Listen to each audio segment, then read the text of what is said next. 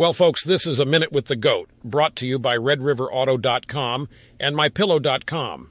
Be sure to use the promo code RED for even more incredible savings. Now let's talk about this.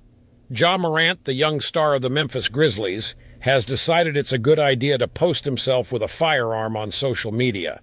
Again, this comes just weeks after being suspended for the same violation of the NBA's gun policy. Now, the right to bear arms is a constitutional privilege, and it's Ja's right to exercise that. But continually violating league policies while the NBA and its more vocal members are on their anti-gun high horse? Well, that's hypocrisy, pure and simple.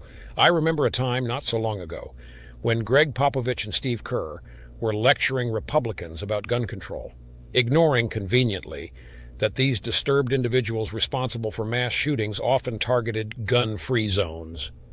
And yet, these two gun control advocates fail to address the daily violence plaguing their own cities, San Antonio and San Francisco. Hey, Popavich and Kerr, your seasons are done. Why not use this time to call out Ja Morant for his disregard of the NBA's policies? Why not address the mayors of your respective cities about the ongoing violence and the young black men falling victim to it?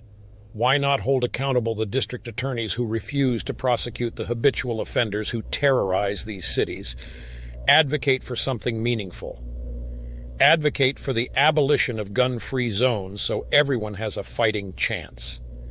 Advocate for the enforcement of penalties for criminals and for players like Ja Morant who continuously ignore the rules. You've been listening to A Minute with the Goat on the Red Pill Sports Podcast.